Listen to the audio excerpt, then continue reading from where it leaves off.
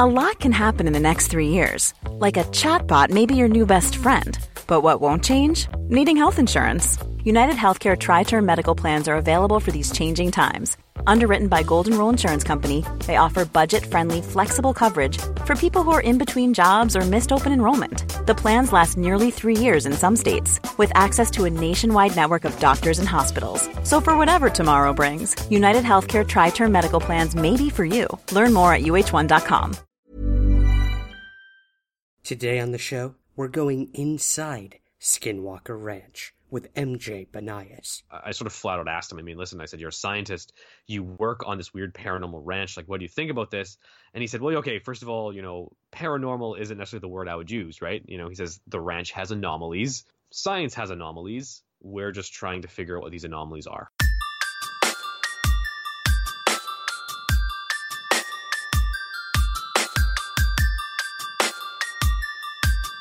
This is Somewhere in the Skies with Ryan Sprague.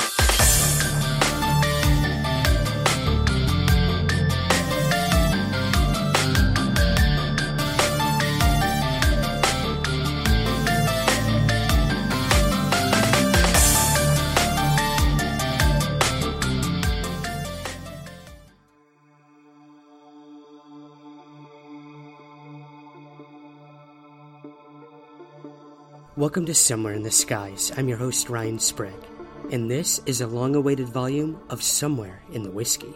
Past guest MJ Banias shares a healthy dose of bourbon with me as we chat all about his recent private tour of Skinwalker Ranch. This highly secretive and mysterious ranch in Utah has been the subject of intense speculation, scientific examination, and every type of weird phenomena you could possibly think of. Once owned by billionaire Robert Bigelow and studied by leading scientists in their fields, the ranch was eventually sold to a new owner. And that owner recently gave MJ full access to the ranch and what is currently going on there. We talk all about MJ's experiences at the ranch, what he left feeling, and of course, we dig deep into UFOs as well. And as always, the more we drink, the more honest we get. So grab your drink of choice and join us for this volume of Somewhere in the Whiskey. Welcome to another long-awaited and requested volume of Somewhere in the Whiskey. That's right, our good friend of the show and enemy of the state of ufology, MJ Banias, is back. What are you drinking, my friend? It's always a pleasure to be here. Tonight's drink of choice is it's another Crown Royal special. It's their Northern Harvest, which is sort of tough to get outside of where I live, but they had a special release in, I think it was in 2016, so I still have some kicking around, and it won Best Whiskey in the World or something in 2016, so I'm enjoying a nice local Canadian rye. Ooh, I was going to say, yeah, is it a rye? It's got to be if it's a Crown, for sure. Yeah. I got a Clayton Distillery, Clayton, New York bourbon with me here. Very limited batch. It's good, man. It's been keeping me warm this winter, so keeping me warm in this winter and warm in the field of ufology, which I feel has been pretty cold lately. Ufology has become an alcoholic's paradise. Like, you need to definitely drink in order to stay alive in it. So it's been a fun year. It has, and I don't know how I went almost, God, I had you when your book came out. That's the last time we've spoken, so it's been a long time being sober since then, so I'm looking forward to this. Excellent. Me too. Mm-hmm. Well, speaking of which, you caught me mid-sip there. A lot has happened since we last spoke. A new decade has been ushered in, both in the real world, as we know it, and in the UFO world, and a lot in 2019. So before we kind of dive in here, man, with just some randomness that is Somewhere in the Whiskey, what's some of your favorite stories from 2019 to come out of the UFO world? Anything really stick out to you? Well, okay. I mean, 2019 has really been the year of To the Stars. So it's really tough to avoid that. I think there's been a lot of stuff concerning to the stars, concerning the ATIP program out of the Pentagon. There's been a lot of kind of back and forth from the Pentagon as to what exactly ATIP was. There's been just a lot of UFO community drama. The UAP expedition guys, they've been kind of a big deal recently. So there's been a lot of interesting things that have happened. I think my favorite stories that came out for me was the sort of the UFO sort of Silicon Valley sort of investors who came out and started talking about some of the stuff that they're doing related to UFOs and how there's a big push in Silicon Valley in California about a bunch of guys who are just sort of really into the UFO stuff, and they're, kind of dabbling in it a little bit. The UAP expedition people, from Kevin Day and all of his crew, kind of doing a big project out in the Pacific Ocean there off the coast of California to kind of look for UFOs. That's a fun story. I think overall 2019 has been the year where UFOs have really taken a big step towards legitimacy.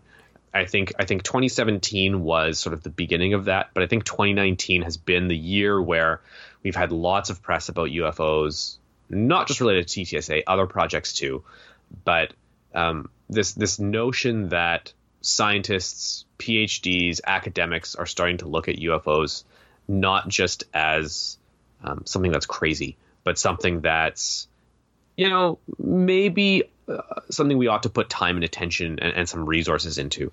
So, that for me, 2019 has been a good year.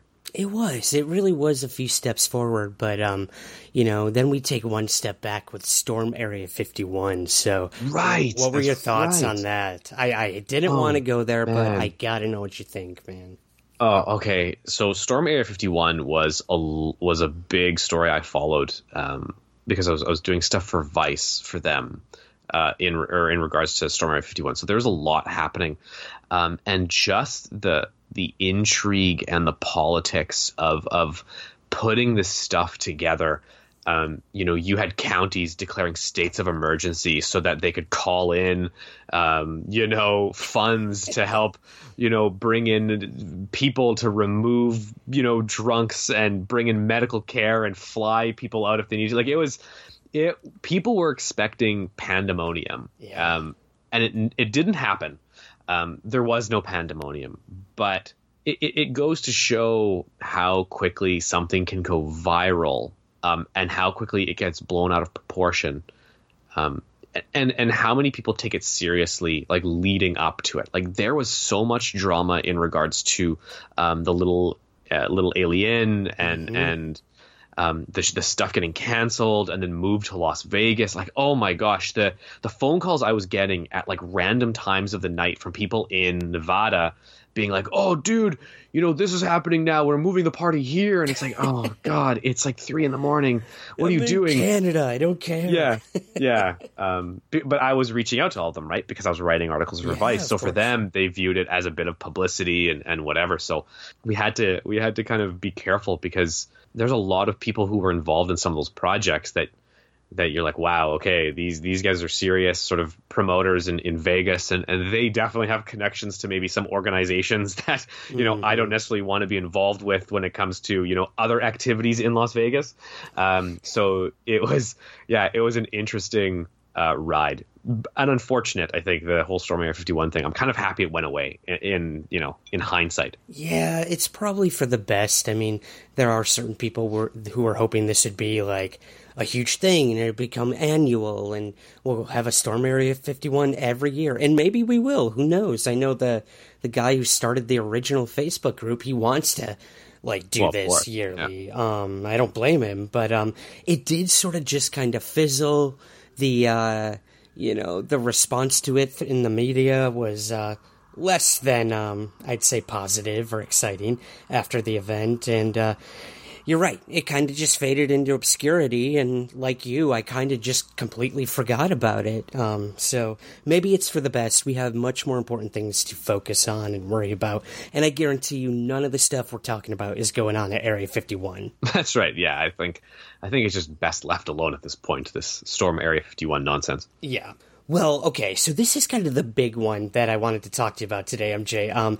This is a Somewhere in the Whiskey, but I'm going to be calling this one Somewhere Inside Skinwalker Ranch. And this was an article you just came out with recently. I know leading up to this, you and I had been talking off the record for a little bit, and I knew you were up to something, but I didn't know quite what. And then, boom, you dropped this on us. How the hell did this come about, writing a Vice article about going inside Skinwalker Ranch? It all began, must have been under a year ago for sure, like 8 or 9 months ago. I was up to something, and I was doing some research, and I just sort of bumped into, possibly, figuring out who, the owner of the ranch was, and I quietly reached out, and just said, "Hey, how's it going?" And just kind of testing the waters and dipping my toe in, and what slowly happened over time was, the email kind of turned into another email, and then it turned into, a phone call, and basically over a few months, we started chatting, and it just kind of worked out. I guess that's kind of the best way to put it. It's, I'm sure, the problem is once you start talking to a journalist, right, you kind of start wading into those waters of, when does this become a story and when do I become the subject of the story, right? Yeah. So I think there was a sort of end game always in play to kind of do a story on Skinwalker Ranch. Because I was really fundamentally interested in what was going on there. We all kind of know what used to go on there in regards to the Bigelow program under Bass and NIDS. And, it's all quite public. The book Hunt for the Skinwalker, obviously, Jeremy Corbell's film kind of recapitulating on all that and just kind of, showing us a few more snippets of information. But from that book, we kind of had a general picture. We don't have any data, obviously, but we had a general picture of the stuff that was kind of going on the ranch. But no one really knew, and the Corbell film didn't really get into it as to what was going on post 2016 when the ranch got sold. I was really curious. Like I had heard rumors about people who were involved. I had heard rumors about, some of the things they thought were going on, and they were very much not convinced that this was some sort of, paranormal or sort of spiritual thing. This is, maybe something more scientific, maybe some natural phenomenon we don't understand. So I found it really compelling, right, that you had a team that came to the ranch that was not necessarily viewing it as the place where there's bulletproof wolves running around, but more as, we have these weird events, so let's try and figure it out in a purely sort of observational scientific way. And that's kind of what the article goes into. And yeah, that's kind of how it happened. It was a very slow burn, but it pays off and in the long run, I guess. Yeah. And I mean, what were those first moments like when you got to the ranch? I mean, this is something that most of us have and probably never will experience. I mean, you had a pretty thrilling-esque, it seems, dramatic entrance into the ranch itself. So what was that like first stepping ground on the ranch? Yeah, I have to be honest. It was a weird experience because, I personally I'm the UFO community kind of knows me as a skeptic, and I'm actually not that skeptical, but I'm very critical. Let's put it that way. So in my brain, right, I have this obvious kind of weird disconnect. I'm standing or we're rolling up in the vehicle, and I'm like, okay, listen, it's just a ranch. Like, it's just a ranch in Utah, right? Like, there's nothing here. This is silly, right? Maybe there's some weird stuff happening, but there's no crazy wolves or shape-shifting men or aliens. Like, this is not a thing. So the rational, logical part of my brain is like, this is just nonsense. So, okay, here we go. I'm going to go on someone's farm, basically. But then as you're pulling up and as you're seeing all the mesas and all that, I'm having this moment of like, holy crap, like I've been researching this now for probably 2 or 3 years, really, really researching it for the last few months. Like I'm finally here and I roll up to the gate And then there's that weird moment that rational part of your brain starts to kind of slip away, and you start kind of going, well, what if? Like, what if this place is like dangerous? Like, what if these signs are here for an actual reason? You know, what if people are getting hurt? What if there are bulletproof wolves? And what if I bump into one, right? Like, you know what I mean? Like, you start going through this fear, right? This psychological manipulation, let's say. And immediately I get out of the vehicle and, you know, I meet the security guard who's a really nice guy. And then this big black dog like runs up to me, and it's just the nicest animal you've ever met in your life. But you're on Skinwalker Ranch, so when you see this black mass moving towards you from the distance, you're like, "Oh no, it's happening!" Started already, right? What is happening? You know, does everyone see that dog? You know what I mean? Like, that's what it was. So you know, this very nice dog runs up, and we become fast friends. But it's, you know, it's weird. It's really weird because your brain tries to juggle with the very real objective reality that it's just a ranch, and the very mythological stuff that exists on that ranch, and the stories you've heard.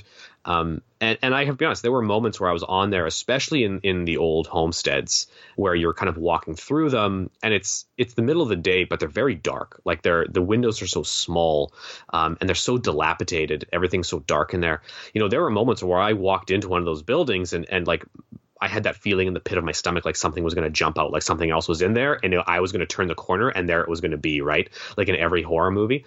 But, you know, again, it's probably just psychological, but it's still there, right? The fear is still very real. So it's a very eerie place, but it's also incredibly beautiful. And I think that's one thing that I really want to caveat here is it's not some dark, horrible place. It is a beautiful piece of land, and like I sort of said in the article, like I could just grab a tent and my camping bag and I could live there for a week just exploring, and just live outside because that's how beautiful it is. That beauty sort of comes from the history of the area and the Native Americans that lived there. So what was that like, getting that side of it? Besides the UFOs and the high-tech stuff that's now being tested there, which I'd like to touch on a little bit if you're willing to. But what was it like talking to someone from the area? Yeah, so the Uinta Basin is home predominantly to like the Ute tribe. And they're a very, very small group. There's only like 3,000 Ute left, or I think there's actually less than that. So they kind of, the reservation is sort of this checkered series of spots that run through the basin. So it's not like the whole Uinta Basin is one giant sort of section of Ute reservation land. It's sort of spotted. Pieces of the basin are Ute reservation land, and there's these weird chunks that aren't, and they're America. And then there's this other chunk that's Ute reservation land. So when you speak to the Ute, a lot of people in the basin have claimed to have seen strange things and lights in the sky and whatever. So I think that there's something to that narrative. I think there's something to the people who live in the basin and the stuff they see and the weird experiences they have. Once you start speaking to the tribe in an official capacity, so I reached out to their sort of admin office. They were very quick to kind of point out a few things. The first one being that the Navajo were never in the Uinta Basin. So this whole stuff of skinwalkers and the land being cursed would not have probably occurred in the basin itself, because there would have been Navajo people living in the basin, at least not according to the Ute tribe in any official sense. So the woman I was dealing with from the Ute, she's the sort of the cultural protector, cultural liaison for the tribe. She said, you have to kind of note that in your article, the Navajo never really were in the basin. Now, she said, that being said, we don't really have historical records. So is it possible that, a group of Navajo did live in the basin temporarily? Maybe, but, it's more than likely they didn't. Navajo land was like 400 miles south of the basin, which is quite a distance away. However, when I spoke to the Navajo, and again, in an official capacity, because there's no Navajo really in Utah until you kind of go deep into the southern section of Utah, which is, again, 400 miles away from the ranch. The Navajo kind of had a story where, skinwalkers are a part of our culture, and they're not for the Ute. The Ute don't have skinwalkers in their mythological folklore, I guess, or in their religion. The skinwalkers are a predominantly Navajo thing. the Navajo said, we do have a lot of stories of skinwalkers. We do have a lot of oral traditions of when the sort of the newcomers from the United States started showing up, right? Like the settlers moving from the east into the west, into the United States. There were a lot of instances we have in the oral tradition where, these were desperate times. So, the Navajo would rely on desperate measures sometimes in order to try and hold on to what was theirs.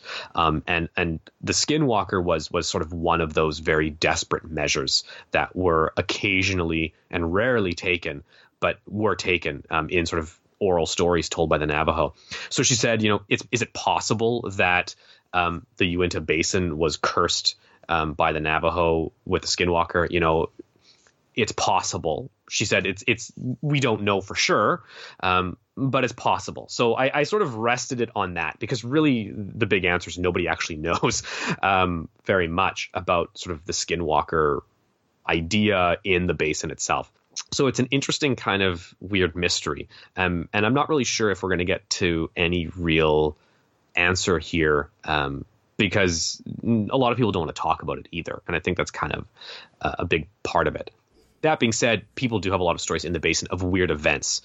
So I think, we need to sort of separate maybe these two ideas. I think maybe separating the skinwalker, the Navajo skinwalker mythology, sort of put that in one pile, and then the weird events on the ranch or in the basin, that's sort of a separate pile. And we just need to kind of understand that the link between them is very tenuous. So I would just sort of, that's how I'd conclude that statement. That's good, man. It's just like us spending most of our time separating the UFO from the alien. I mean, there could be all different phenomena happening, not because of this skinwalker lore, but you did mention, people don't want to talk about it and make the findings public or even what's going on there, and that came in the form of Bigelow. We never found out really what was going on when he owned the ranch, but under this new owner who remains anonymous, that was kind of, the deal you made with him. You would not reveal his identity, and he'd let you onto the ranch. There were some people who were willing to come forward and say, I'm working there. I'm working at the ranch. I'm doing experiments, and we're investigating. So who were these individuals that you met with at the ranch who actually went on the record, and what sort of studies are they doing there now at the ranch? This is like, sure, none of us really know what's going on there, but you got to see it firsthand. It's crazy.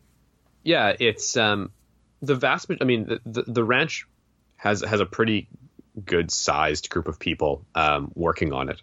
So there's two people who live on the ranch full time. It's their home. It's Candace Lind and Tom Lewis. They live on the ranch full time. It's basically they take care of it. Really great couple. They love it there, and they spoke to me about sort of their feeling on the ranch, being that they live on it full time. The overall feeling, I guess, is at least for Tom and Candace, the ranch is a sort of they kind of refer to it as being alive. They don't mean it in a literal sense, like it's not like it's some living entity, but they kind of have like, it's a piece of land that has a feeling to it, right? And they've been living on it now for about, I think, 8 months or so. They've kind of figured out the ranch has moods, I guess you could sort of describe it as, right? A lot of strange, maybe odd things start happening. They just kind of get the gut feeling, maybe we should just take off. And they kind of, they'll take a day or two off. They'll go to town and they'll, check in a hotel, and they'll take some time to go shopping, maybe in Salt Lake City. And they'll step away from the ranch for a few days, and then they come back. And they've got, obviously other, they've got lives of their own. So sometimes they get away for work or whatever. So they're kind of the live-in caretakers. They're there all the time, except once in a while. One person who I met in Salt Lake City, who's a friend of theirs and a friend of the owner, sort of described the ranch as a sort of like a beehive. If you leave the beehive alone, or you respect it, the bees are fine, and it just minds its own business. If you kind of start poking the beehive a little bit, or you get too close to it, it comes alive, right? And the bees will get very frustrated with you. So that was sort of their description. But they're going to have a very different philosophy, because ultimately they have to live on it. So that's their interpretation. The key sort of player in all this, at least on the science front, is a gentleman named Eric Bard. Really amazing individual. This guy can build anything, like electronic or like scientific equipment. This is his jam. He is sort of the principal investigator on the ranch. He has a background in physics. He is a partner in a company that provides equipment to places like NASA and other U.S. national labs. And this has sort of become his baby. 2016 onward, he was brought in and basically sort of given the task of, your job is to observe the ranch all the time. And what he's done is he's created a very complicated and intricate and elegant network of video cameras, EMF monitoring stations, weather monitoring, radio monitoring stations, transponder monitoring stations for aircraft, and it's all interconnected. So he's built this complicated observation system for the ranch. The ranch is basically, most of it is under constant surveillance, and basically anytime anything happens on the ranch, he knows about it. He jokingly calls the ranch Eden. And he sort of, again, comically kind of, explained, I have my eyes everywhere. I'm like God. And there's like, I can keep track of Adam and Eve and the devil at all moments. Right. So he's a very interesting character, and he's very humble. And he's also probably one of the most rational people I have ever met. I mean, I sort of flat out asked him, listen, I said, you're a scientist, you work on this weird paranormal ranch. Like, what do you think about this? And he said, well, okay, first of all, paranormal isn't necessarily the word I would use, right? He says the ranch has anomalies. Science has anomalies. We're just trying to figure out what these anomalies are. And ultimately, that's his project. And at this point, they're not doing testing. So I think we need to be really clear. When Bigelow ran the ranch pre-2016, the vast majority of his staff did testing. So they would leave random objects lying around and toys and magnetic sort of games in an attempt to communicate with whatever they believed was on the ranch. And they believed it was some sort of entity, right? Like the Bigelow project was very much concerned with proving that there was an intelligence present on the ranch. Eric Bard's philosophy, or his project, is very different. He is here just to observe, to track all of the anomalies and see if there's a pattern. And basically with that pattern, we can then move forward with a theory or a hypothesis and then a theory as to what's maybe going on here, right? So they've logged a good chunk of odd occurrences, from people seeing strange things, people experiencing injuries, massive fluctuations in electromagnetic fields, to the point where sometimes it's incredibly dangerous to humans, like you're being cooked. So they have all this stuff, and it all kind of clumps together in data sets, right? So we have this sort of, somebody sees something strange, we cross-check it with the flight transponders, we cross-check it with the EMF, we cross-check it with any tectonic activity and whatever, and if it all kind of culminates into, okay, at exactly this moment, you had 4 people see something, 1 person felt sick, you had the EMF detectors going crazy, we had tectonic vibrations, infrasonic vibrations occurring, and the cows were going nuts, something weird happened, right? Because then it went away. So what was that, right? And they've got sort of multiple instances of these where you have multiple weird moments happening.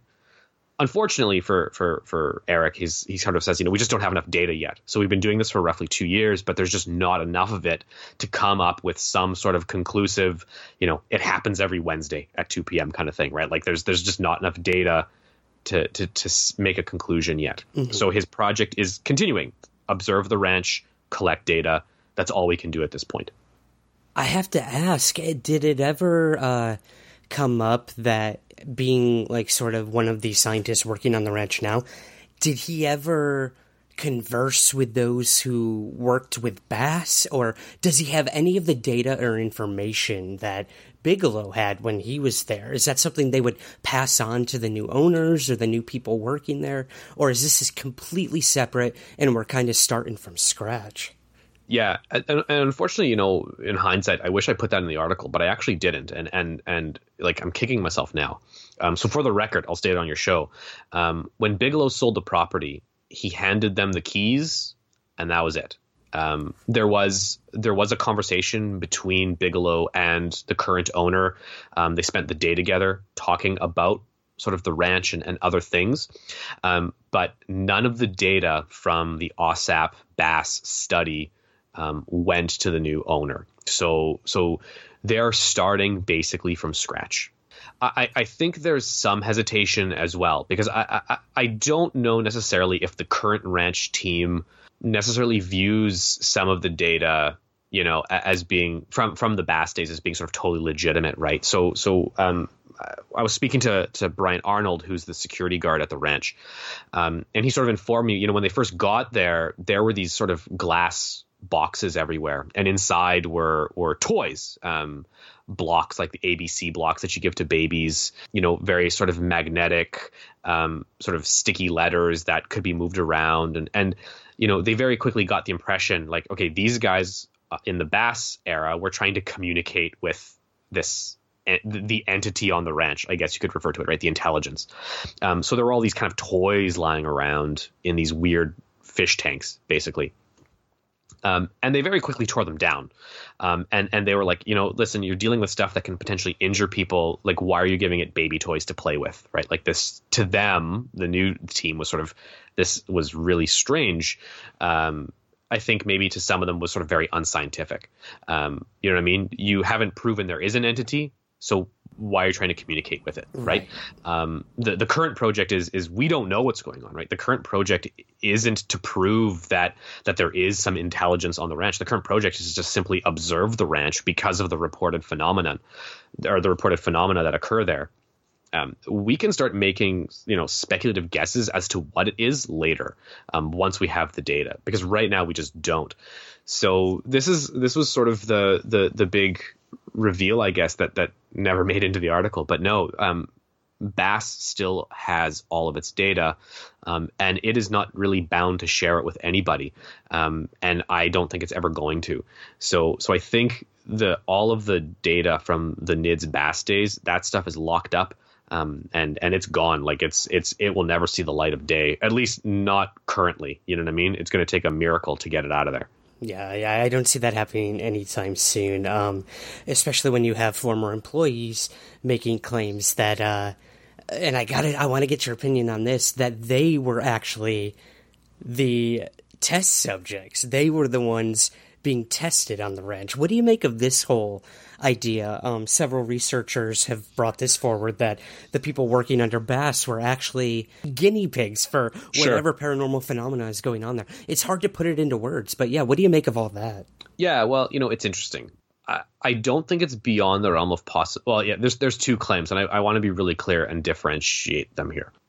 I think it's within the realm of possibility that during the Bass days, the idea, and this has been sort of proposed by a lot of people, Colonel John Alexander, for example, mentioned this in one of his talks, that the and again, there's this belief that the ranch is home to some intelligent entity, that this thing is sort of like it has precognition, and it knows about the people coming on the ranch or whatever. So the idea that an individual, when they step on the ranch, the intelligence on the ranch will sort of look at that individual and decide how to react to it, right, or react to them.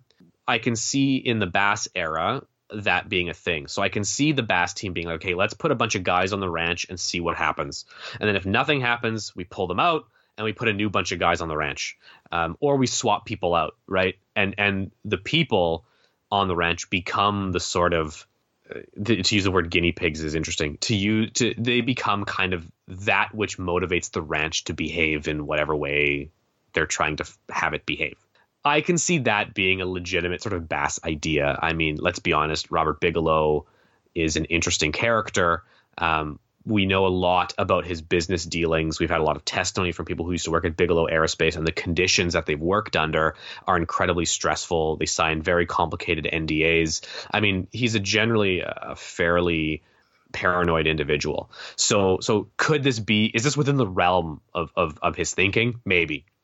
The other theory that I've heard is that it was a weapons test site. So Bass, OSAP, all of that Skinwalker Ranch was basically a sham.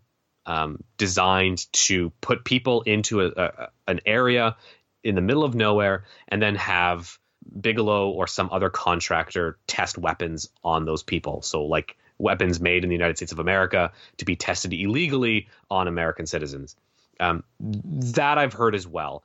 And I think that's a bit of a stretch, only because there's no evidence to really prove that occurred. So maybe it did. And you know, maybe the ranch is also haunted by a giant spaghetti monster. I mean, it's possible, but it doesn't mean it's true. And I think we need to be really cautious, because I'm not willing to really go down that road. Like, I'm not willing to go down the road to say that the ranch was an illegal test site where the American military or private military contractors were firing non-lethal, you know, ray guns at American citizens. Like, I don't know. It's a little out there, I think. And we have to be really cautious. You can't just kind of start throwing on the internet that this stuff's happening and saying it's true, because that's a great way to get like slapped with a lawsuit. And definitely as a journalist, I would never make the claim that like, you know, Robert Bigelow purposefully, you know, tested weapons on American citizens, unless I had really strong, compelling evidence to prove it was the case, right? Because that would just be completely irresponsible as a journalist. So I want to be really careful and cautious. You know, were the people on the ranch during the Bass days sort of guinea pigs for something? I don't know. Is it possible they were sort of used, like there's something paranormal on the ranch, so let's just put guys on the ranch and see what happens? Yeah, sure, maybe. Paranormal stuff doesn't typically happen if there's no one around. So you need someone around, I guess. Good point. Right. Yeah, if a tree falls in the forest, always. Yeah, if there's no one to see a UFO, is there a UFO? So yeah, it's really, that's sort of the big question. Currently, in the 2016, the current ownership, that's not at all sort of in the plan. Like, there's no real idea or notion that like the people are guinea pigs. The staff do wear, they're like Fitbits, like heart rate monitors, and just sort of trackers, right? Like when they're on the ranch, and it just logs heart rate, blood pressure, that type of stuff. And again, it's simple. You know, if somebody has a strange experience or they see something, what's their body doing during that moment, right? So what's their heart rate? What's their blood pressure? So that is sort of occurring on the ranch currently, but it's also kind of a safety protocol, I think. The ranch is a big place. So if you have someone way out, you know, on the south side of the ranch, which is quite far away from the main area, and suddenly their blood pressure drops, you know, they could have passed out, you know what I mean? And they're really far away, and you know, you need to get potentially, you know, EMS out there as quick as possible. So that's kind of part of it. But apart from that, yeah, that's kind of the extent of what they're up to. And I mean, that's sort of, I think, where we can leave it in terms of Skinwalker Ranch. Is we don't know what we're dealing with. I don't think anyone who studied it truly does, and we're all guinea pigs to the phenomena. So I mean, right. That's what it is. So there's some amazing stories that I think some of the people working on the ranch had to tell in your article, but we will leave that to the reader to check those out. But kind of wrapping up the Skinwalker part, MJ, what was your impression leaving the place? I mean, did your thoughts or opinions change at all? Did you have anything that kind of really piqued your interest or changed it in any way? What was that like? How'd you come out on the other side? In reality, UFOs are seen by people from all walks of life, every day, all around the world. They've also been officially investigated by the US government and by governments of several other countries too. That's just a small element of what makes the strange UFO topic so incredibly fascinating and fun to explore. That's what we do on the UFO podcast, Unknown. I'm Jason McClellan, and I invite you to explore the weird and wonderful world of UFOs with me and my friends and colleagues on Unknown. Unknown is available on Apple Podcasts, Google Play, Stitcher, iHeartRadio, Spotify, and all the usual podcast places. Hey, I'm Ryan Reynolds. Recently, I asked Mint Mobile's legal team if big wireless companies are allowed to raise prices due to inflation. They said yes. And then when I asked if raising prices technically violates those onerous 2-year contracts, they said, "What the f*** are you talking about, you insane Hollywood ass f- So to recap, we're cutting the price of Mint Unlimited from $30 a month to just $15 a month. Give it a try at mintmobile.com/switch. $45 up front for 3 months plus taxes and fees. Promo rate for new customers for limited time. Unlimited more than 40 gigabytes per month. Slows full terms at mintmobile.com. Life is full of what-ifs. Some awesome, like what if AI could fold your laundry? And some, well, less awesome, like what if you have unexpected medical costs? United Healthcare can help get you covered with Health Protector Guard fixed indemnity insurance plans. They supplement your primary plan to help you manage out-of-pocket costs. No deductibles, no enrollment periods, and especially no more what-ifs. Visit uh1.com to find the Health Protector Guard plan for you. Quality sleep is essential. That's why the Sleep Number Smart Bed is designed for your ever-evolving sleep needs. Need a bed that's firmer or softer on either side? Helps you sleep at a comfortable temperature? Sleep Number Smart Beds let you individualize your comfort, so you sleep better together. J.D. Power ranks Sleep Number number 1 in customer satisfaction with mattresses purchased in-store. And now, save 50% on the Sleep Number Limited Edition Smart Bed for a limited time. For J.D. Power 2023 award information, visit jdpower.com/awards. Only at a Sleep Number store or sleepnumber.com.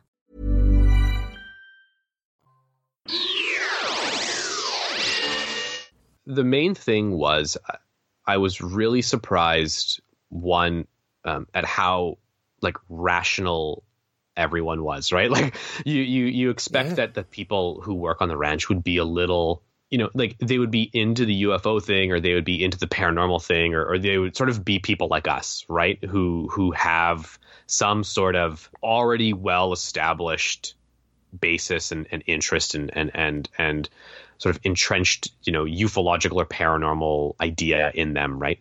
And they're not. These are just normal people who work on and live on this ranch, and they're just kind of doing a job, or they're doing it because they love it, and that's it. It was weird to have that.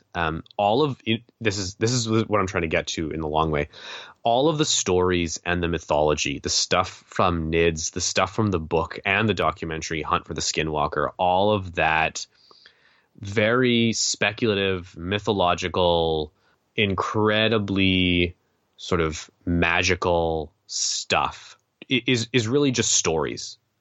And we need to approach Skinwalker Ranch as a place that's housed a lot of myth and a lot of stories in the last few decades.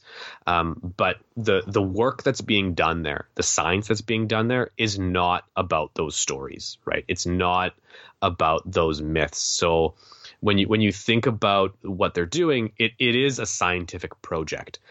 It's not designed in any way to prove that, monsters exist.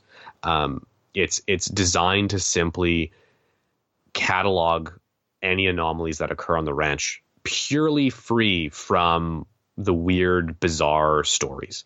And I think I walked away wanting to tell that story, or that narrative, because ultimately we have a lot of people who are willing to push the more mythological and more paranormal aspects, because it sells. And what they're doing is not necessarily something that sort of sells, right? They're doing science. And a lot of times the science is more boring than the stories of wolves and portals and mysterious creatures emerging from them. So yeah, that was kind of the walk away, right?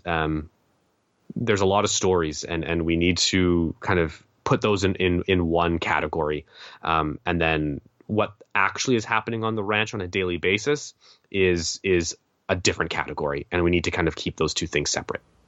Absolutely. If they cross paths eventually, good, but if not, exactly. That's what it's all about. Yeah. Well, it's amazing. I'm so happy you were granted access and you were able to tell us the grounded story of what's going on there, instead of all these, first, second, third, fourth, fifth hand stories that we've heard throughout the years. So I love it. I hope people will check that out. That is over at Vice.com, Inside Skinwalker Ranch, a paranormal hotbed of UFO research. So people definitely check that out. I'm going to take a sip of whiskey here, because we're going to move on to another company investigating and looking into some exotic materials. So here we go.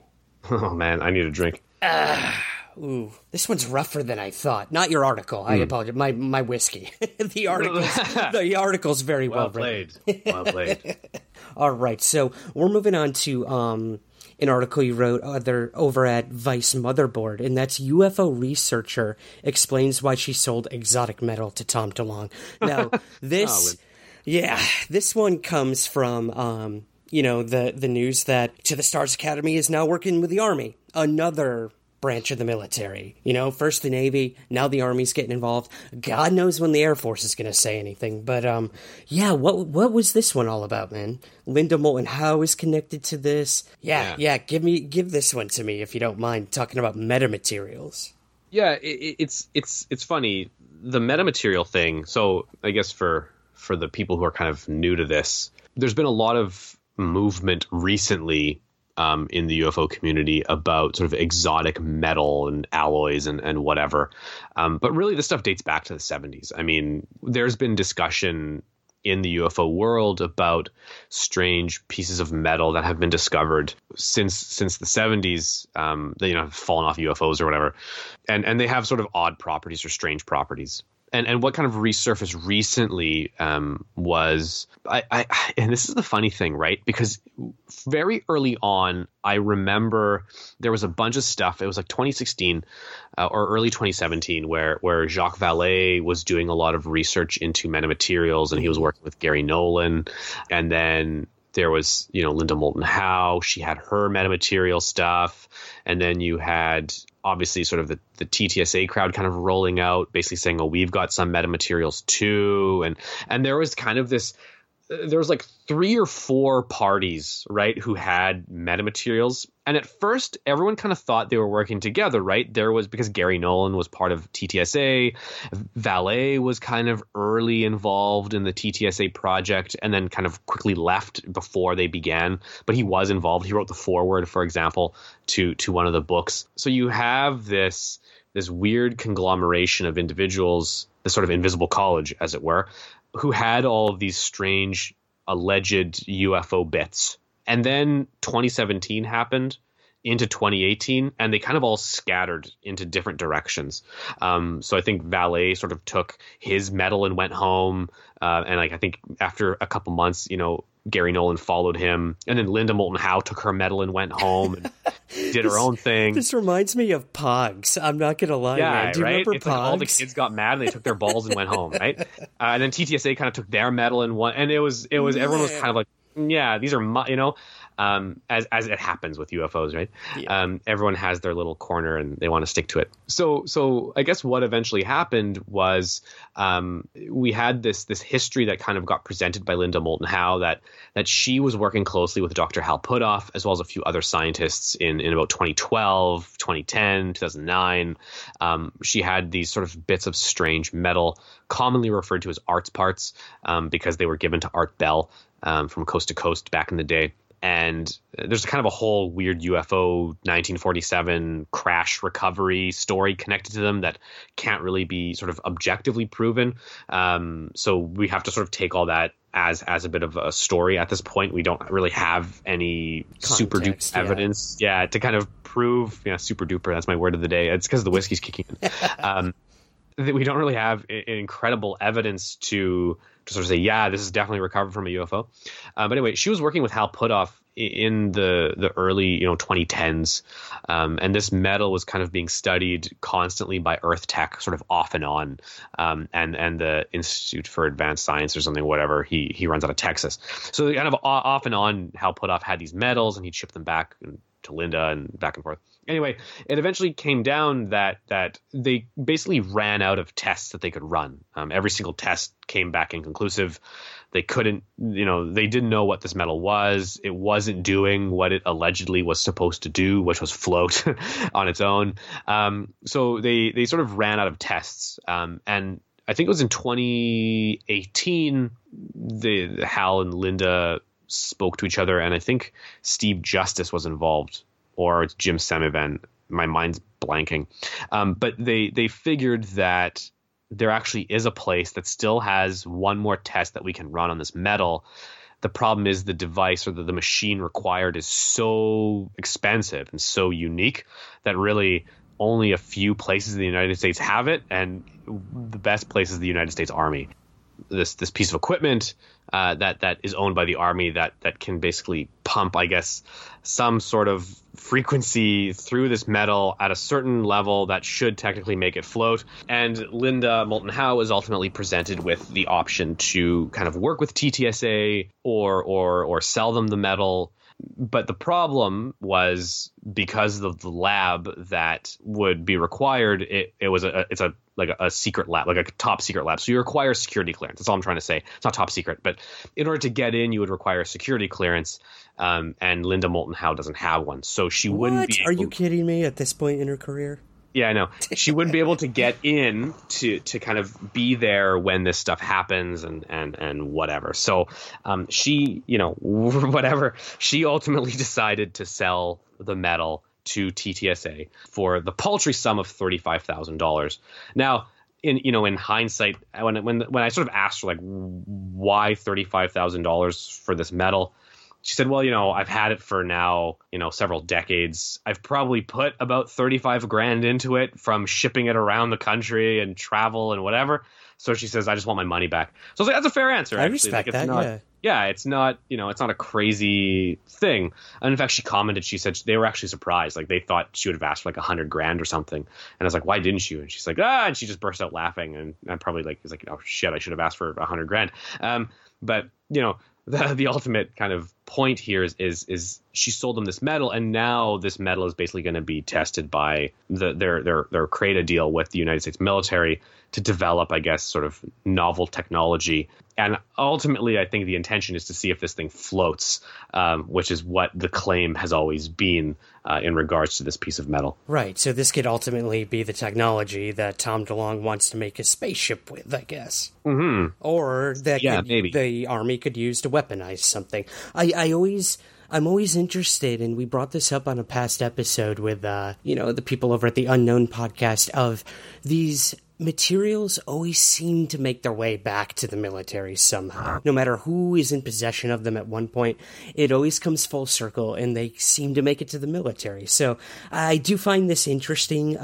I find it interesting, too. You spoke to Chris Cogswell in your article about, he's done a lot of chemical engineering himself, and he doesn't really think there's much to these alloys, which if someone like Chris is making these claims, yet, To the Stars is saying this is one of the most, scientifically profound, earth-changing technologies we've come across, I do have to wonder, like, where is that line in between? Is it really what To the Stars is making it out to be, or sure. What are we dealing with here? I'm not sure if To the Stars sort of totally knows either. I think on their end, they are able to secure a deal with the United States Army, which means resources, right? It's not cash, but it means access to equipment, which is worth a lot. And it's also like top shelf equipment. So there's, I'm sure, an end game here, right, to develop stuff, at least in some way. I don't know for sure. But I think from the United States Army's end, I mean, you need to think To the Stars has a relatively large presence, I mean, comparative to other UFO organizations. UFO organizations have always sort of been of interest to the national security sort of apparatus, right? For a lot of reasons, they attract certain types of people, a lot of ex-vets, a lot of ex-military, current vets, find themselves sometimes in sort of UFO groups or UFO communities because maybe when they were working, in the military, they saw something or experienced something. I think for the military, To the Stars is valuable because ultimately it's going to have this kind of dragnet effect, right? Where it's going to kind of say, listen, we want all of your weird stuff, UFO stuff, send it to us. And out of that, potentially, somebody has some piece of some, Chinese helicopter that no one's ever seen before that's made out of some weird material that's stealth or something. And, they can reverse engineer it on our end, right? Like you have potential for weird novel material that no one's seen before because it fell off of something, not necessarily a UFO, but a foreign drone or something like that. And you basically just have this large data collection sort of platform that is TTSA that can kind of yank not only information from people, but also, materials that may have fallen off things, not necessarily alien things, but very human advanced things that maybe our military wants to get their hands on. I'm excited to see where this is all heading. I know this season on Unidentified, the History Channel show, they're going to be going deep into the metamaterials and the Atom Research Project, so that'll be interesting to see. But again, it's just... sorry, the train's going by out my window. I'm sure you can hear it. That's New York for you, baby. This is the problem recording in New York. Anyways, I think, things like what To the Stars is doing and getting all this information out to the mainstream is just moving the needle forward. And, there's a few more articles that you wrote that I think are also contributing to moving that needle forward. And that was one from Popular Mechanics and one for Vice, sort of both having to do with Project Blue Book and... the Project Blue Book television series. The one in Popular Mechanics, you really traced the entire history of the government's and the Air Force involvement in studying UFOs. And I love the title of this. 50 years ago, the Air Force tried to make UFOs go away. It didn't work. So you were able to get 2 players in the whole Hynek story in one article, which I'd never seen done before, and that's Mark O'Connell, the guy who wrote the biography on Hynek, and also David O'Leary, who was our guest last week, who is doing the Project Blue Book television series. And we know that they don't really see eye to eye when it comes to how Hynek is portrayed. So how were you able to get these 2 in the same article? Did they even know they were going to be in it together? And what prompted you to write this one? Certainly not. I would never tell them that they were in the same article. There has been some I guess drama between them. Not really, like, it's not like drama. Right, it was just there's been some disagreements as to how the Hynek character and how that whole narrative has been sort of portrayed. But Blue Book has always kind of been an interesting, it's always been interesting for people within the UFO community to know, and as you kind of dig deeper into UFOs, you realize that a lot of the stuff we're dealing with now was dealt with by Hynek and Ruppelt and all those other guys in the 1950s and 60s. So I think what Blue Book opened up for me was how sort of historically cyclical UFOs are. Things kind of come into vogue and then they disappear and they come back. I think for me, the most compelling piece of that entire article was sort of learning and realizing that the purpose of Blue Book fundamentally was to not, study UFOs, but to get rid of sort of the cultural implications they would have for our popular culture and for the way people thought. You had this entire climate of Cold War era UFO alien movies, Invasion of the Body Snatchers, and they worked as this sort of anti-communist propaganda. But then what starts to occur is they start to blend and mix with people's sort of legitimate UFO encounters, and people very quickly kind of leave behind the Cold War mentality, and they start thinking in the exact opposite way you want them to think.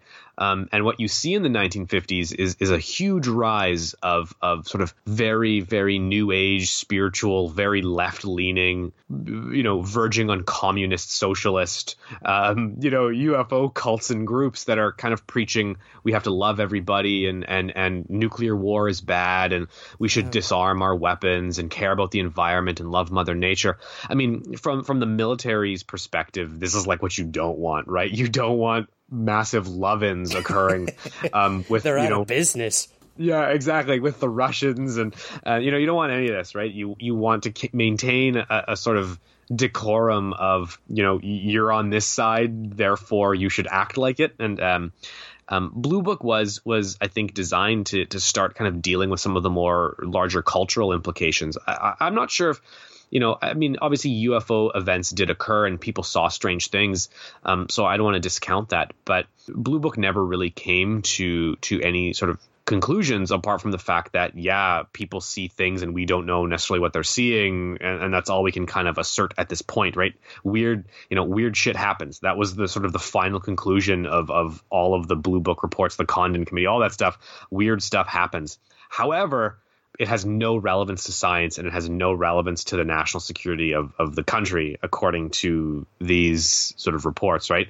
The only problem they faced, and really the big takeaway from Blue Book, was that the military and the government and predominantly intelligence agencies should sort of monitor UFO groups for subversive activity. And I think quickly the military and the intelligence community learned that UFO groups are really a big problem. And I touch on this a lot in my book, right? The UFO community thinks about the world kind of differently than maybe the more mainstream subcultures. Mm-hmm. We sort of view the potential that we're not at the top of the food chain, and there's better ways to live our lives, and maybe, organizing ourselves by state is not, how we ought to do things. And we have these weird subversive ideas often in the UFO community about how government ought to be, or sovereignty or whatever. So Blue Book, I think, tried to address that, right? Like, we need to monitor these people because they're thinking dangerous thoughts that we don't want them to think in 1950s and 60s America. So it was a lot of fun to kind of dig into those ideas and into that research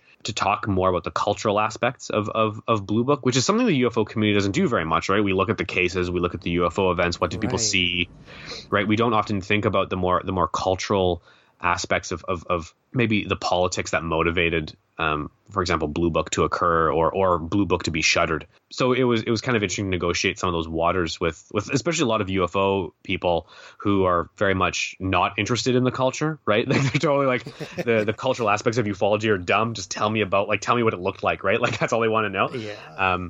So yeah, it was a fun story to write. That sort of bled into another article you wrote later on. This came out around when Season 2 of Project Blue Book was premiering, and this is one over at Vice that is titled "Hollywood's UFO Stories Are Becoming Way More Realistic," and your subtitle here is what really caught my attention.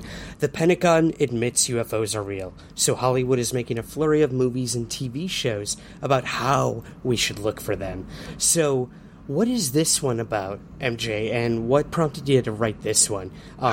Because having now been part of that Hollywood machine, pumping out UFO and, paranormal content, you and I have seen both sides of it now. So what is that? What is this one all about? Yeah, so I'm going to full disclosure on this one. I was contacted by the PR people at History saying that Season 2 of Blue Book's coming out, and do you want to interview Aidan Gillen?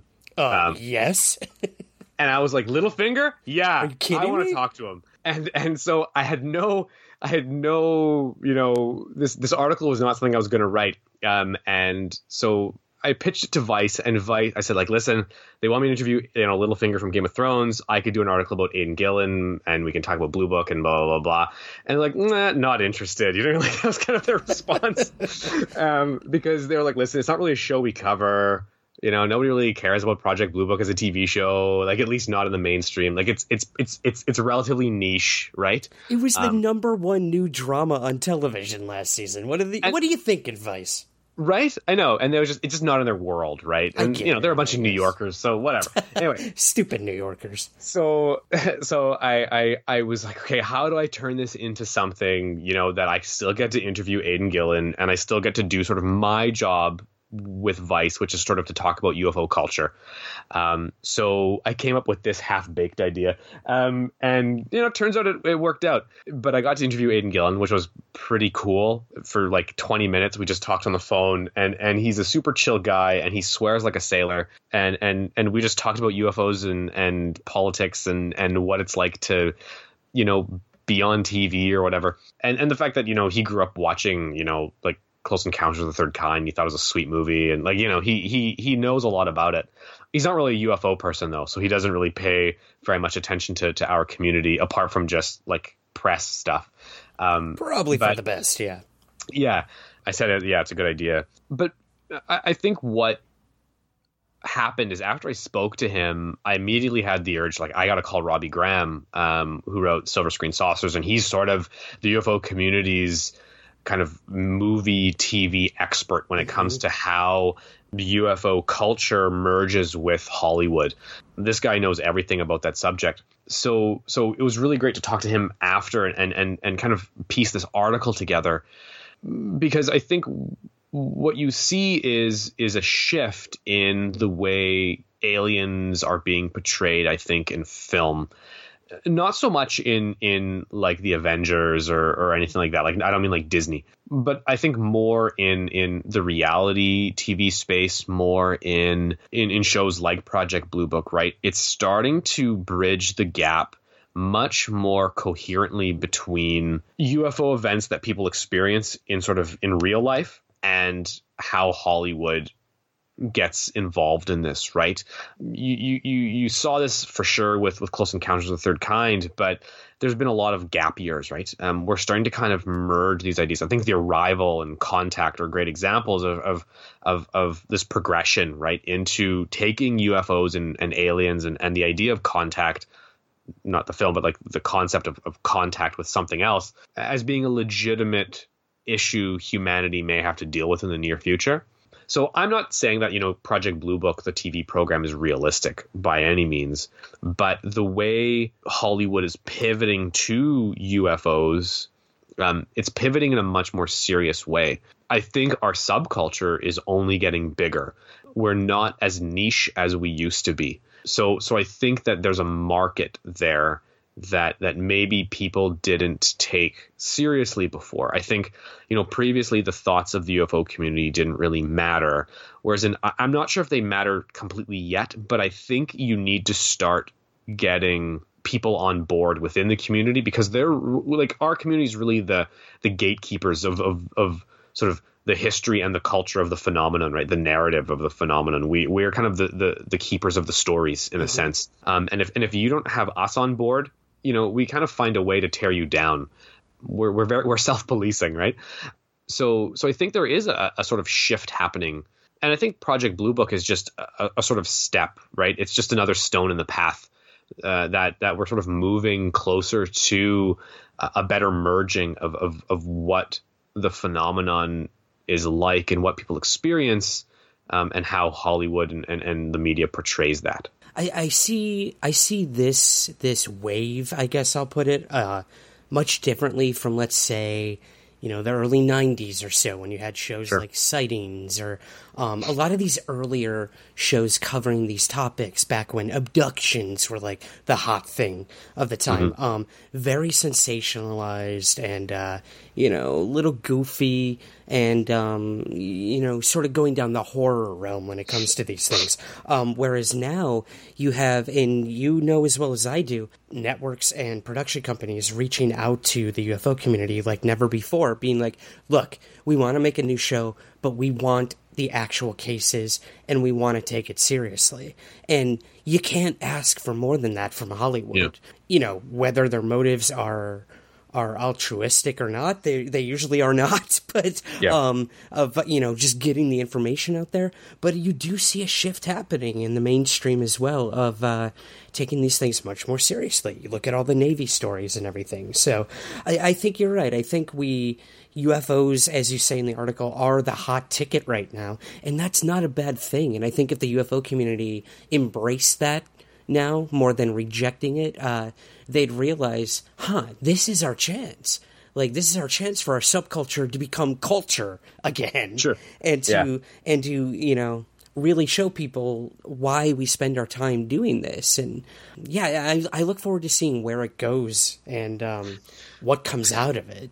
Yeah, it's interesting, because what still occurs though is I think Hollywood and they haven't fully adapted to our worldview yet. I think they still want to produce shows though that they know how to produce. Yeah.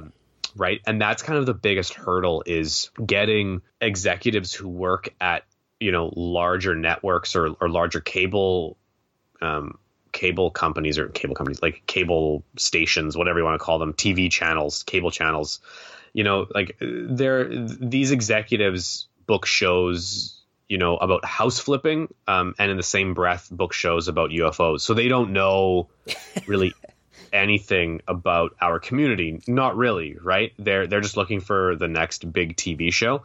So I think the inherent problem is they're still trying to kind of get their beats, you know what I mean? Like the way it used to be, right? We got to do these sort of 5-act or 4-act shows. There's got to be the conclusion. We got to have the big reveal. Like it follows that pattern, which is unfortunate because I don't think they've fully adapted or realized that that's not really how it works.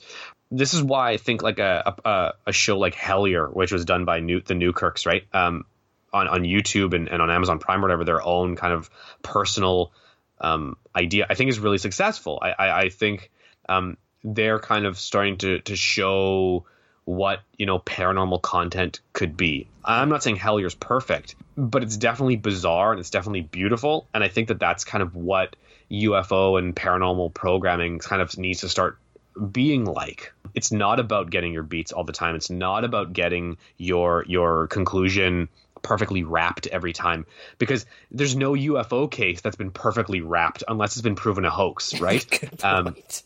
Right?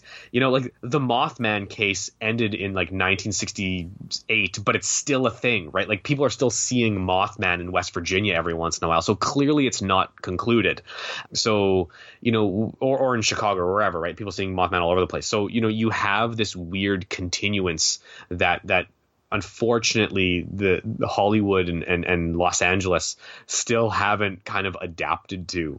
So I agree it's changing, but I'm not sure how it's like. I'm still kind of seeing the inherent problem in this type of programming, Yeah, it is a constant struggle, and you can beat your head on the desk all you want with these execs and everyone in Hollywood and try to like convince them that the actual story is good enough. Trust me, it's entertaining enough than to, try to create a false narrative or drama around it. But I think both of us have had some learning experience when it comes to that aspect of it all. But you brought up 2 words, MJ, that really struck a chord with me, and it relates to a talk you're going to be giving at Contact in the Desert, and that's Culture and Contact.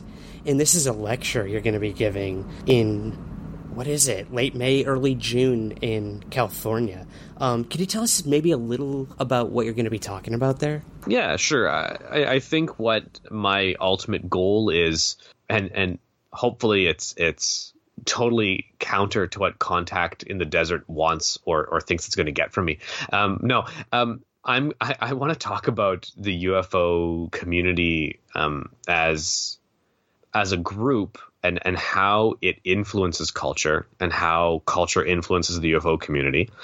So how stuff like politics and philosophy and race and gender and all of the concerns we have in sort of everyday society are baked into the UFO community, and how we sort of deal with that, and then kind of link it to the broader idea that the UFO community's always had, which is this notion of contact with another intelligence, right? So how do the cultural implications and the cultural ideas we have as a group kind of move into this world where we are potentially encountering some sort of non-human intelligence.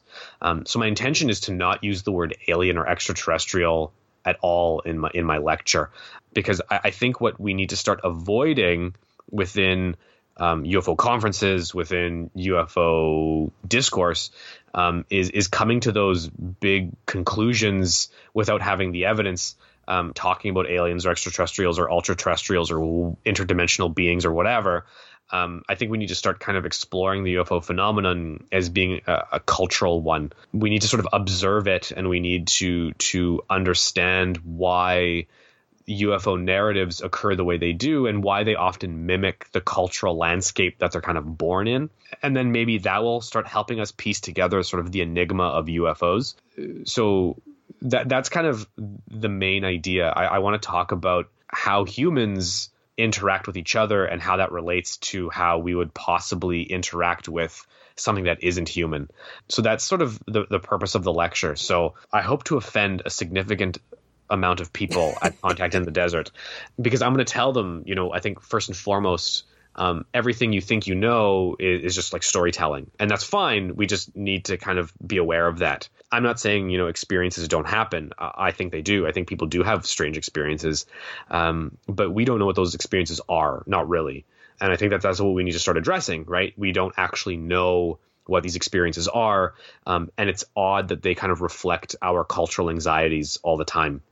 So I think if there is a non-human intelligence playing with us in some way, it's using us and our cultures, our cultural sort of ideologies and paradigms and frameworks to mess with us. Maybe not in a bad way, but just that's what it's using to engage with us in however it engages us in with. That's confusing. It uses our cultural ideologies, frameworks, and paradigms to create a place for itself to manifest so it can engage with us. Maybe that's the better way of saying it. Right. I mean, that might be all it has to communicate with us. So that's fascinating, man. I can't wait to hear that lecture. I know I'm going to be hosting a panel that you're going to be a part of, but you're also giving a workshop, too, on teaching us how to write about the paranormal. So could you maybe tease this a little bit, of how you're going to do this one? Yeah, this is actually really funny because I kind of pitched this workshop a long time ago, and recently someone referred to me as like a hack paranormal journalist, and I kind of took significant offense to that.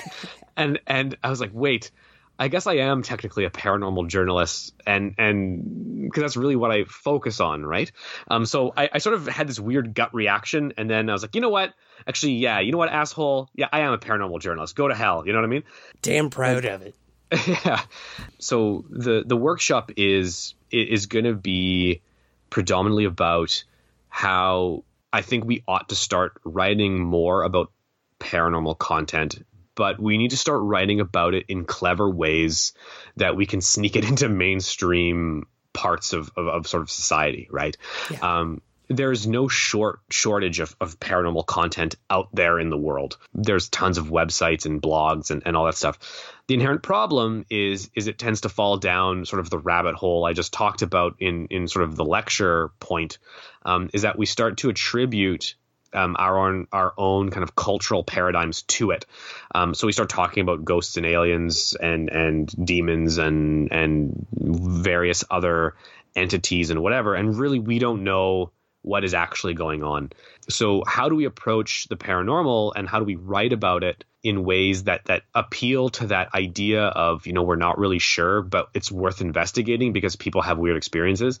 How do we kind of translate that into a more mainstream framework so that if you do want to write more about the paranormal, your work will be attractive to sort of the broader community outside of paranormal culture, outside of UFO culture, because we often kind of get stuck in being very ufological or very paranormal, and to the rest of the world, they just frankly don't care, right? Not everyone knows the history of our sort of collective narratives, so they just can't be bothered. They got to drive their kids to dance class and get their Starbucks. So obviously they've got bigger fish to fry, right?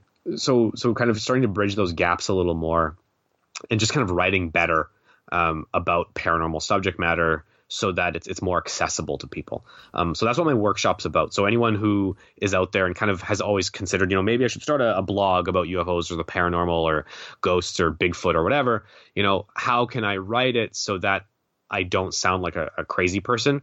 My workshop will kind of provide you maybe some insight as to how I did it, and if there's a path to be followed there, if there's a kind of a guide to be followed there, hopefully it works out for you and you can do it. You know what I mean? Oh yeah, I'll be at that workshop for sure.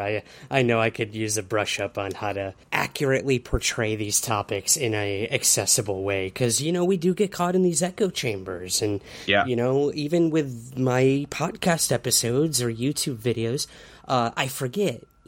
There are people out there that are going to be hearing these names we always bring up for the very first time, or this case from this year. And you gotta keep that in mind, because you do want to reach a larger audience. You do want to make it more mainstream. So how do we do that? So I'm happy to see that someone is is out there who can teach us how to do what you did and write for these websites who, kind of shuttered away from these topics for so long. So yeah, I mean, when all this stuff started and I started pitching to Vice and Power Mechanics and all, like, I pitched to everybody. 80% or 85% of the time I would get no response. There would be another 10% of the time where they'd be like, okay, tell me more. And then they'd be like, nah, not interested. And it was really the reason was because I was pitching very ufological content that to the editor who was reading the pitch basically said, I have zero clue what you're talking about. This sounds dumb. And then they would just like delete the email. Right. So the idea is to learn how to tie in news and current events and mainstream stuff into your content so that it becomes palatable for editors and whatever, as well as just plain old fashioned, you need evidence before you can publish anything, which is, again, for a lot of people at Contact in the Desert, some of the guests who are speaking, who have their own blogs and websites, publish things that are totally wacky and have zero evidence to support them. But, it's going to be an interesting conversation with the attendees to see if they can point out, oh, hey, this guy has a website and it's silly and it doesn't make sense. It's like, yes, it's because there's no evidence. And, having those conversations as well, trying to pick apart some stuff, I think will be fun. Oh, yeah, it's going to be an interesting weekend for sure. It'll be both our first times at Contact in the Desert. Yeah. We're also going to be sharing a table together, signing, selling books, which is going to be awesome. And I'm sure we'll have plenty of content to bring to everyone on May 29th. Through June 1st of this, I guess, spring. Yeah, this spring in Indian Wells, California. So that's going to be fun. Yeah, I'm really excited to go. I'm really excited to meet people who are in this community who I just don't ever get to meet because I'm all the way up here in Canada. I'm excited to have my life threatened. I'm sure it's going to happen. Like I'm going to be called a CIA shill. Like I'm really excited for all these sort of moments in my life that I can finally say happened. So that's when you know you've made it. Yeah, exactly.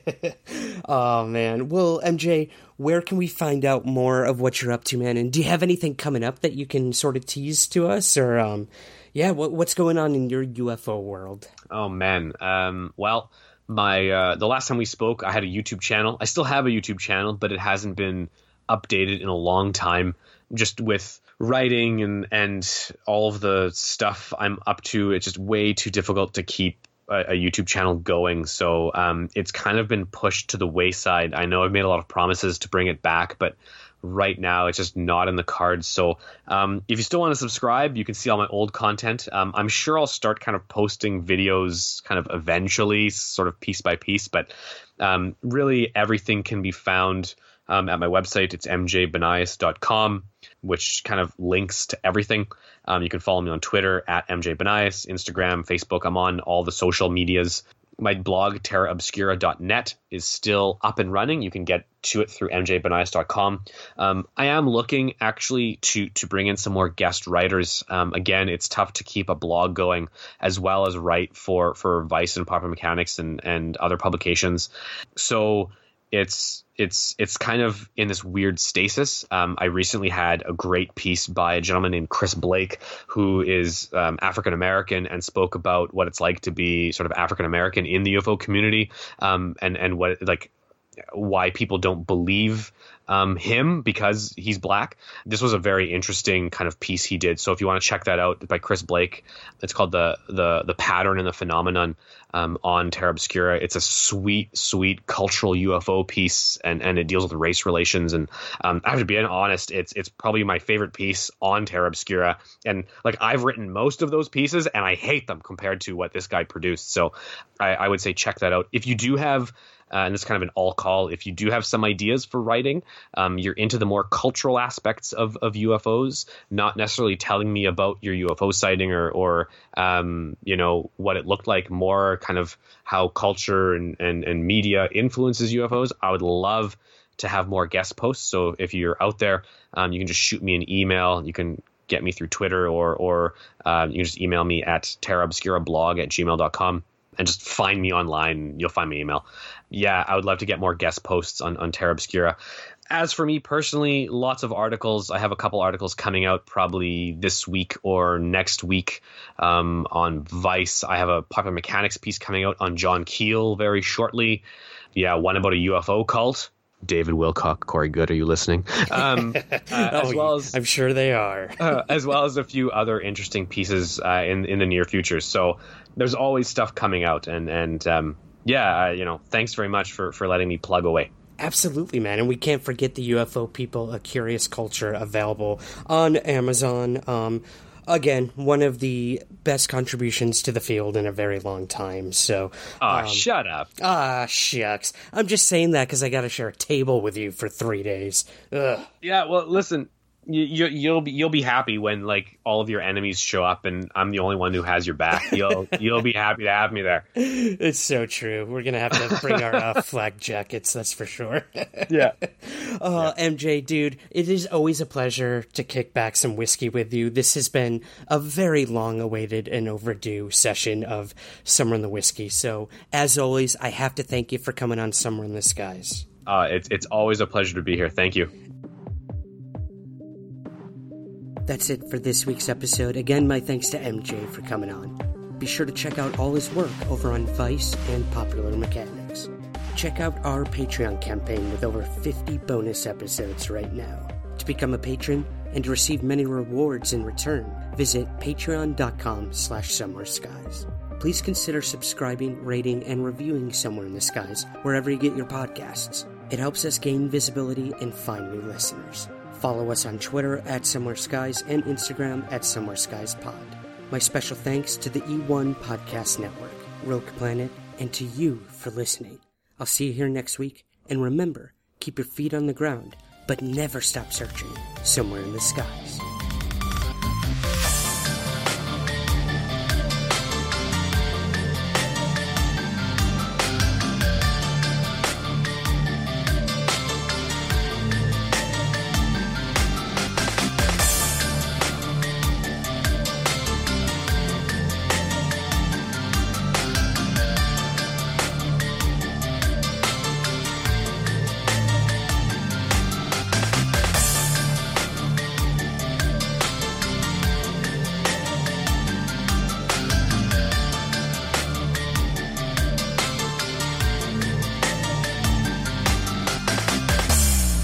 Somewhere in the Skies is produced by Third Kind Productions in association with the Entertainment One Podcast Network. To learn more, visit entertainmentonepodcast.com.